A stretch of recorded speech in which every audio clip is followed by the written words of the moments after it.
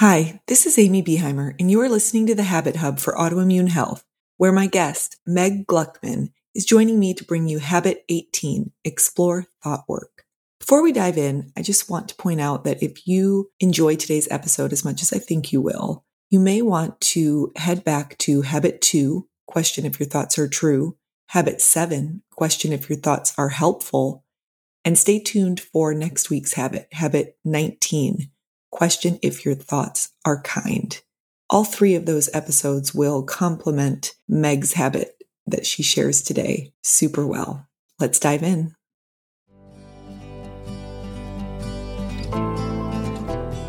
Welcome to the Habit Hub for Autoimmune Health, a podcast to help you shift from managing autoimmune disease to creating autoimmune health using the power of everyday habits. I'm your host, Amy Beheimer, a coach and doctor of pharmacy on a mission to create health and happiness with multiple sclerosis. Here we focus on everyday lifestyle habits proven to help the mind and body heal from the cell up without sacrificing the true joys of life along the way.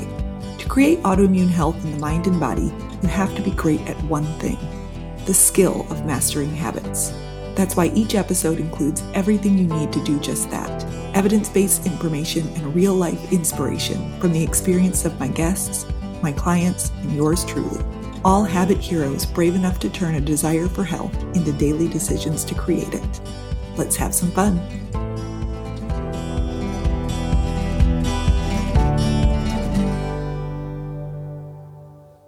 Hi, everybody. I am here with Meg Gluckman. She's a single mom of 2 kiddos living on an island north of Seattle, Washington. She was diagnosed with Hashimoto's hypothyroidism 12 years ago after her first miscarriage. Today, she has a thriving coaching practice helping moms navigate divorce and co-parenting. She loves hikes in the Pacific Northwest woods, dips in the Puget Sound no matter what the season, and enthusiastically loves her life. Welcome, Meg. Thank you, Amy. I'm so excited to be here. I am so excited that you are here as well. I think that everybody's going to really enjoy hearing your story and definitely have a couple different spins and twists that we haven't talked about here on the podcast. So really looking forward to it. And with that, why don't you tell us a bit about your autoimmune story? Sure. So I like to tell folks that I found out about my thyroid and Hashimoto's as a result of trying to understand my first miscarriage. And I think that's one thing that we just don't talk very much about is how many women have miscarriages. So I like to just acknowledge, yeah, I've had a couple of them. So the first miscarriage I had was an ectopic pregnancy.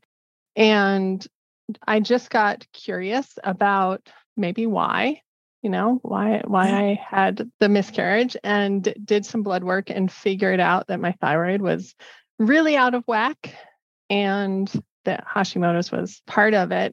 And so that really started my journey, right? I wanted to have kids. And so I was like, I have to figure out how to fix this, right? I pretty quickly got, put onto Synthroid to help regulate my thyroid. Like I've heard from many women that have Hashimoto's, it wasn't a perfect fix. It wasn't the silver bullet that we all hope and dream. Oh, dream good. That it will be. Yes. Yeah, I just have to take one pill and then I'm all set. I feel like I was chasing after kind of normal thyroid function for probably the last 8 years. I'm sorry, the first 8 years. So it's been 12 years, 12, 13 years. The first 8 years, I felt like I was just trying everything. I tried a lot of different diets, right? I did the autoimmune protocol, did elimination diets, did paleo, did keto, tried all these different things. I'm sure a lot of them helped in different ways, but they're, again, no silver bullet. Yeah, medicine or diet, right? Or diet, right? Yeah. I went gluten-free, still gluten-free today. And I kind of blamed my thyroid for a lot of problems in my life. So the way that it showed up for me, in addition to the fertility issues, was kind of low energy, a lot of lethargy, and then just kind of this leaning towards a depressive state, I would say. Not to mention hair loss, which I did, everybody, Yeah. it's funny, they talk about hair loss, right? But like, I just thought it was normal. Like, I Yeah. thought that how much I brushed my hair and how much came out was normal. And it hasn't been until everything improved so much that I was like, oh, that isn't normal. Well, and I don't know if you're like me, but I had a period where I was losing my hair. In my reaction, I don't know if I think that men and women go through it, but women especially, I was taking it harder in some ways than my diagnosis with MS. I mean, it was devastating. Did you have some of those same emotions with what does this mean if I just pictured it all coming out? Yeah. It never got to that place for me. Okay. It was just that I just assumed everybody had to like clean out their shower drain in the same way that I had to clean out my shower drain, right? Yeah. And it's like, oh, that wasn't the reality. But probably the number one thing that I blamed my thyroid problems for was low libido.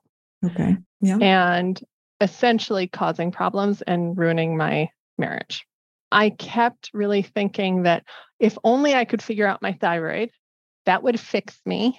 Mm-hmm. And then that would fix my marriage. Mm-hmm. Turns out that just like wasn't going to happen. It wasn't going to happen. Yeah. So I kept searching. I kept trying everything. My marriage did end. I moved through a divorce, and probably about 6 months after separating, I was back in my doctor doing like my routine, like, let's test the blood again. Let's see what we can tweak. I had tried, now at this point, I had tried all the supplements. I had tried, doing the natural, like Armor thyroid supplements and all of this, tweaking. And I go in, as I said, like 6 months after the separation, and she shows me my blood work. And I don't know if I'm supposed to curse on here. So you're welcome to curse. I'm looking at this and I go, oh, fuck. Because suddenly all my antibody numbers are like, have plummeted. Right? In a good way.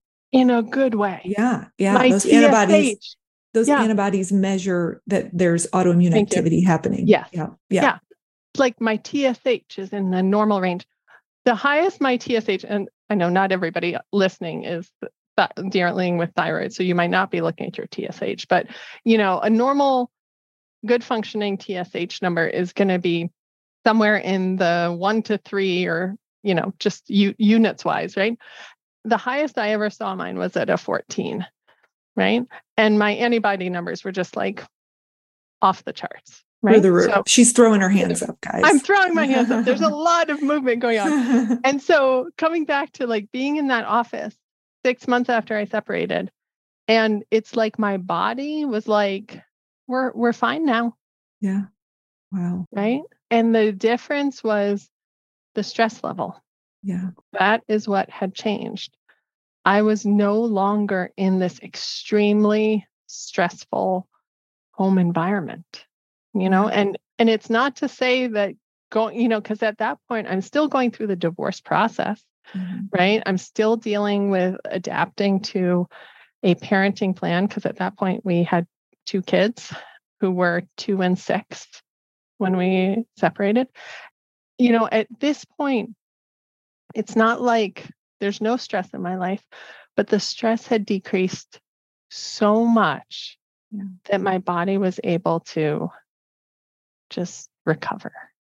And like you mentioned, I think stress management, some of these things are now talked about so often, which is good, but we almost become numb to them. And we think stress management is deep breathing and these things that keep coming up. But when you really got granular and looked at specifically what type of stress, was unique to you, because all of us listening, we may have thyroid disease, we may not, we may have different stressors and things like that. So finding that is huge and powerful.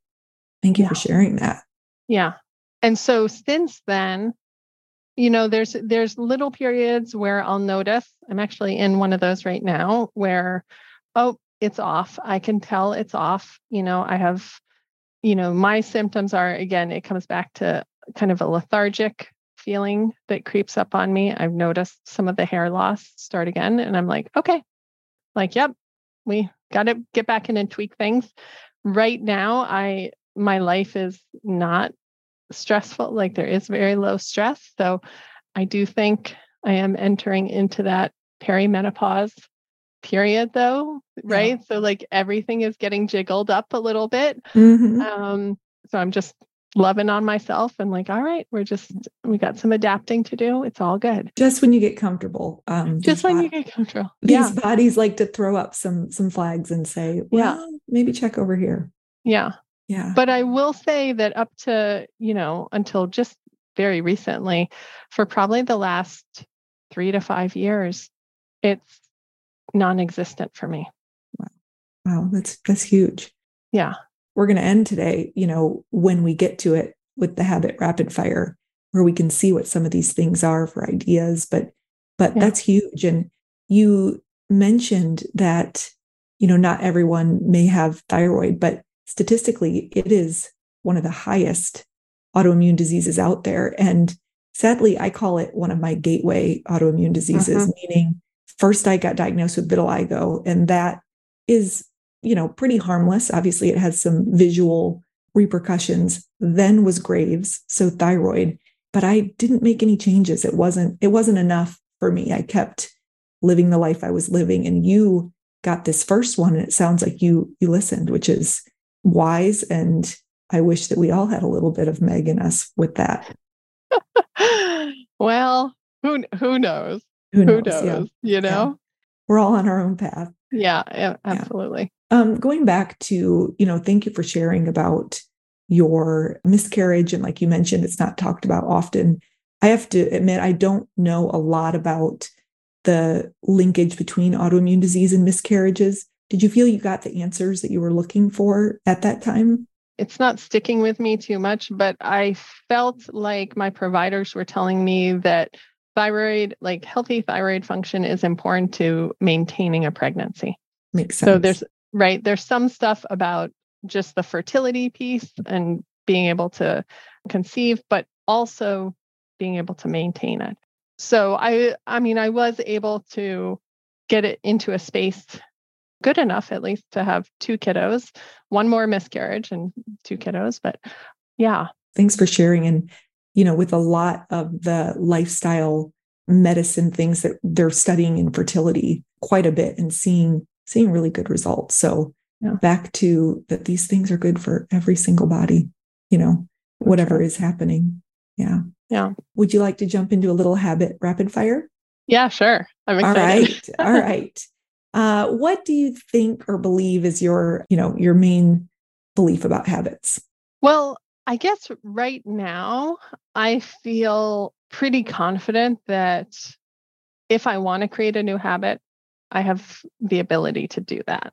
Oh, I love that. It's interesting though, when I reflect back on like earlier, and maybe this is just wisdom. I mean, age and wisdom. I'm almost 43.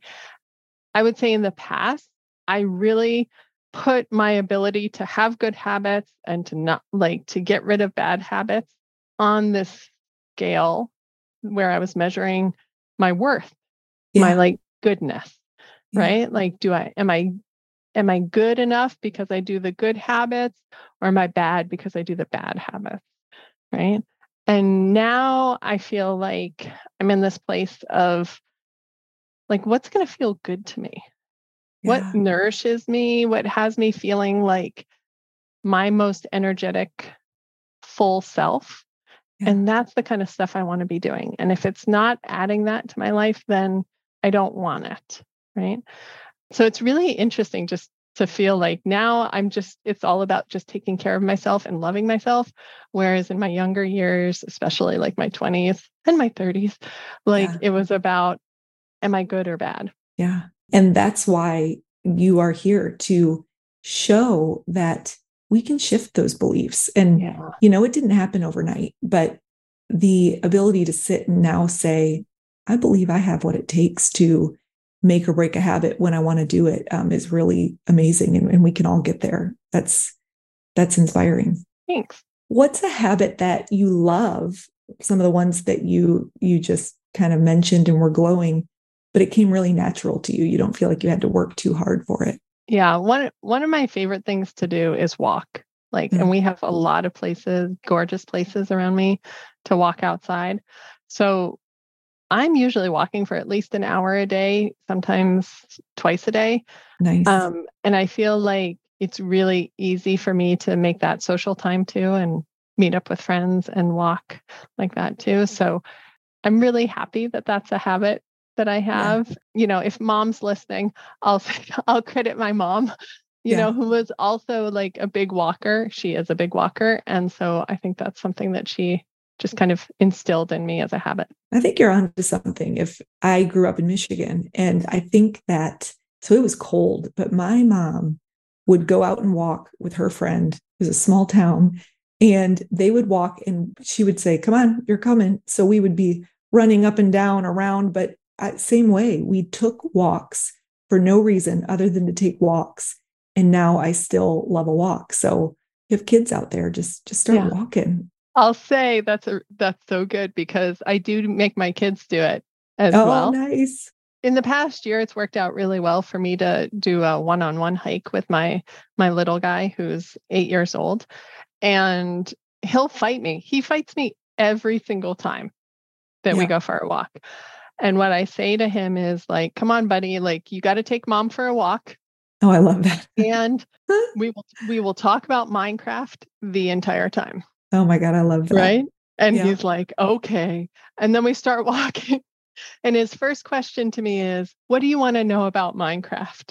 Oh, and I always crack up because I'm like, I don't know anything about Minecraft. I don't actually want to know anything about Minecraft, but I usually turn it back on him and be like, well, what do you think I should know today? Like, what do you think? What can you teach me? And then literally he will start and not stop talking for like 45 minutes of walking. It's amazing. That is a super ninja trick. I love that. So let your kids talk about anything they want. What an awesome. And he's going to associate that now. That's amazing. Yeah. Oh, I love that. Yeah.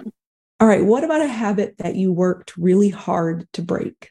Well, the two that come to mind are my relationship with sugar and my relationship with coffee. Okay. I guess sugar is still an ongoing habit that is a little bit challenging for me.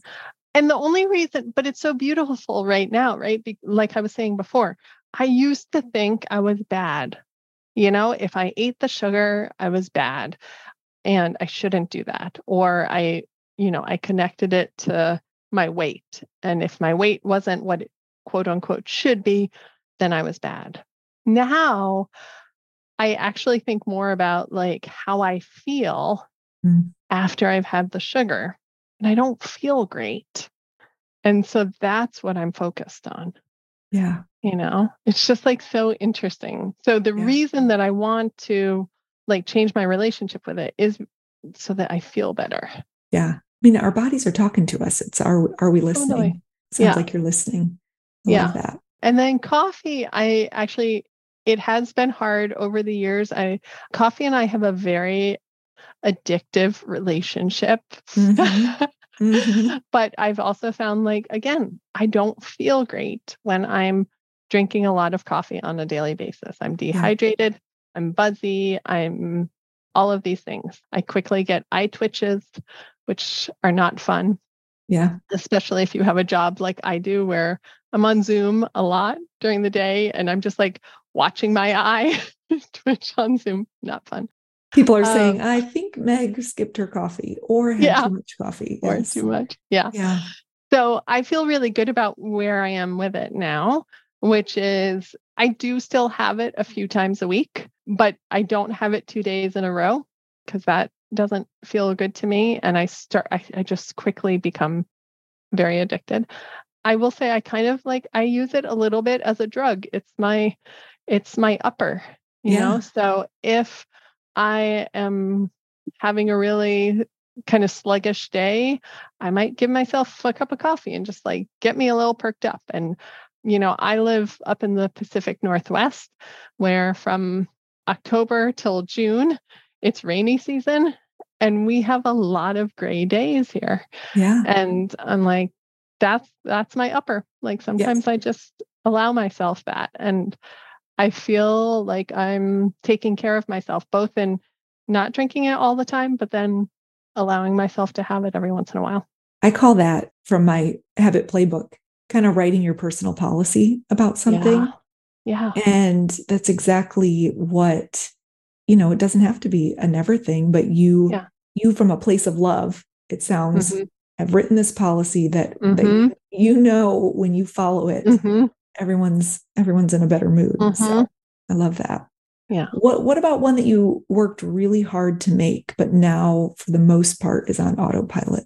Yeah. Okay. This is my favorite thing. And this is what my whole life is actually centered around now, because like you mentioned at the top, like I'm a coach for divorced moms.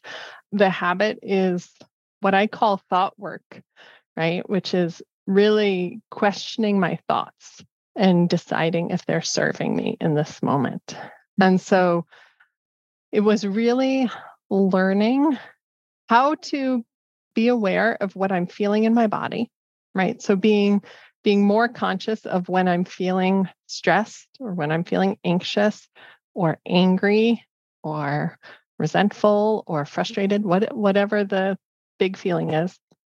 And then asking myself, okay, what am I thinking right now about what's happening in my life that has me feeling that way?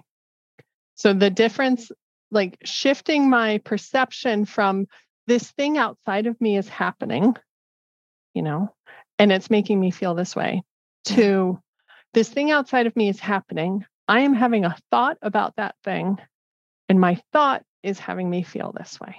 Right? I love the way you describe that. My favorite example to give, this comes back to my son, we're highlighting him today, is I will ask him one night, like it is his chore, and he knows it's his chore to empty the dishwasher. Okay. So I will say to him, hey, buddy, like I need the dishwasher empty so I can put the dirty dishes in. And he will say like, ugh, I don't want to do it. Right. Okay. So imagine that he says that to me like 5 times a week. He's like, let's go on a walk instead. So when he says, I don't want to do it, one night I'm going to think, he's 8 years old. Of course he doesn't want to do it. It doesn't matter. It's fine for him to say it. I'm teaching him how to do this. This is his chore. It's totally fine. Right. Yep. And I will feel maybe entertained by what he said, or I will feel calm and neutral about what he said. And then on another night, he will say the same exact thing. And I will have a thought, doesn't he see how much I do? Doesn't he see how much is on my plate? He takes me for granted. Why does he always complain? Right? Like I'll have those kind of thoughts. And then I'll feel angry and I'll feel resentful and I'll feel just some form of upset. Right? And so the difference is not what's happening outside of me. It's not what he is saying. It's not his behavior, because that is pretty much exactly the same every single night. Yeah. The difference is what I am thinking about it. And what's beautiful, like the habit, right, that I've created is I notice that feeling in my body and then I question my thought. Okay, that is when I'm thinking he doesn't appreciate all that I have to do, I feel resentful. And you use the feeling as the trigger. The feeling is the trigger. And because the feeling really like sticks in our body more. It's like, right? Yeah. A thought can fly across to our mind in a millisecond, right? Yeah. But the feeling, like, because it triggers sensations in our body, like we'll actually feel like our stomach clench or our heart pounding or our throat clench or, something like that. That's the flag for us. So once I question that thought, then, right? I say, well, okay, so this thought is causing me to feel resentful. Do I want to keep thinking this? Right? Is it creating what I want? Right? Yeah. And then if it's not, if I don't want to keep feeling resentful, then I choose another thought. Right? and I shift things. And the impact of doing this over and over and over again, like 10 times a day, right, is that I spend so much less time in a triggered state. Like I spend so much less time feeling anger, feeling resentment, feeling any of this kind of stuff, because I quickly bring myself back to something that is calmer, right? So like when we talk about the two primary states of our nervous system, right? That we've got the sympathetic state, which is the stress response state, right? That has all those stress hormones flowing through our body, the cortisol and the adrenaline and all of that goodness, right? And then we have the parasympathetic state, which often is described as like the rest and digest state, right? So what I'm doing by questioning my thoughts is I'm spending a whole lot more time in the parasympathetic state. And I mean, I don't know the science. I don't know all the science, right? But I have to imagine that that is a less inflamed state. And you're dead on. Yeah. Biologically, we are in a different state. We're secreting different hormones when that's happening. And I love the part you mentioned about pausing and questioning, because the thing that comes up for me, and I think it's a good example given, who you work with and your expertise in helping people through the emotions of divorce, is, when I was feeling very sad, I had a divorce almost a decade ago, but when I was feeling very sad and I asked myself, do I want to keep feeling that? The answer was yes for a while, so that choice was, I was not ready not to feel sad. And of course, the time when we are ready to start practicing those new thoughts and things is for everybody. But just remember, sometimes the answer is, heck yes, I want to be feeling that. So I love that. Yes. I thank you for pointing that out, because I think that's really important. That whole section of emotions, right? Like I talk to my clients about life being 50-50, that we have half of it being positive emotions and half of it being negative emotions. Like it's just par for the course of being a human, right? We don't want to get rid of all of those negative emotions. They are important because they're telling us something, right? They're giving us some information. If something happens to my child, my little guy falls off his bike, right? And I am worried and I am scared that he's really hurt. I want that feeling so that I motivate and I get over there and I help him, right? So not trying to eliminate all the negative emotions. We're just trying, like you're saying, to be more intentional about choosing them versus feeling like they just happen to us. Yeah. So it sounds like that was one of the most impactful for you, was that habit of the thought work. And I love that. Thank you for sharing. Yeah, absolutely. And for our last habit rapid fire question, just to go on record, is there a habit you currently are working on or that you want to put in the world that you want to put some intention behind? Yeah, I think exercise has always been a challenging habit. My dad was an Olympic rower. Oh, wow. He was quite the athlete. And so I've been surrounded by this idea of doing exercise my entire life. Yeah. And it still is something that it takes a lot of energy right now. It doesn't feel automatic. Sometimes I've gone through seasons where it feels more easy and automatic, and then life, shifts in some way and it falls out. So that's one that I just always have to put intention behind. Yeah. Thanks for sharing that. Maybe someone needs to ask you about your favorite topic while you're doing it. Yeah. What would it be? You can use what you learned. Use what you learned for your son. Oh my gosh, that's so good. Oh my gosh, yes. If anybody wants to ask me about thought work while we're exercising, well, there you go. I think the reality is, though, like I shared, I'm happy to walk. Walking is very easy for me, right? So when I'm talking about exercise right now, I'm actually talking about intense cardio or some like serious weightlifting that gets my heart rate up high enough where I wouldn't be able to actually have the conversation. Got it. So something you specific. Could ask me afterwards. Yeah, after you're done, maybe a glass of wine and Thoughtwork, pairing those together.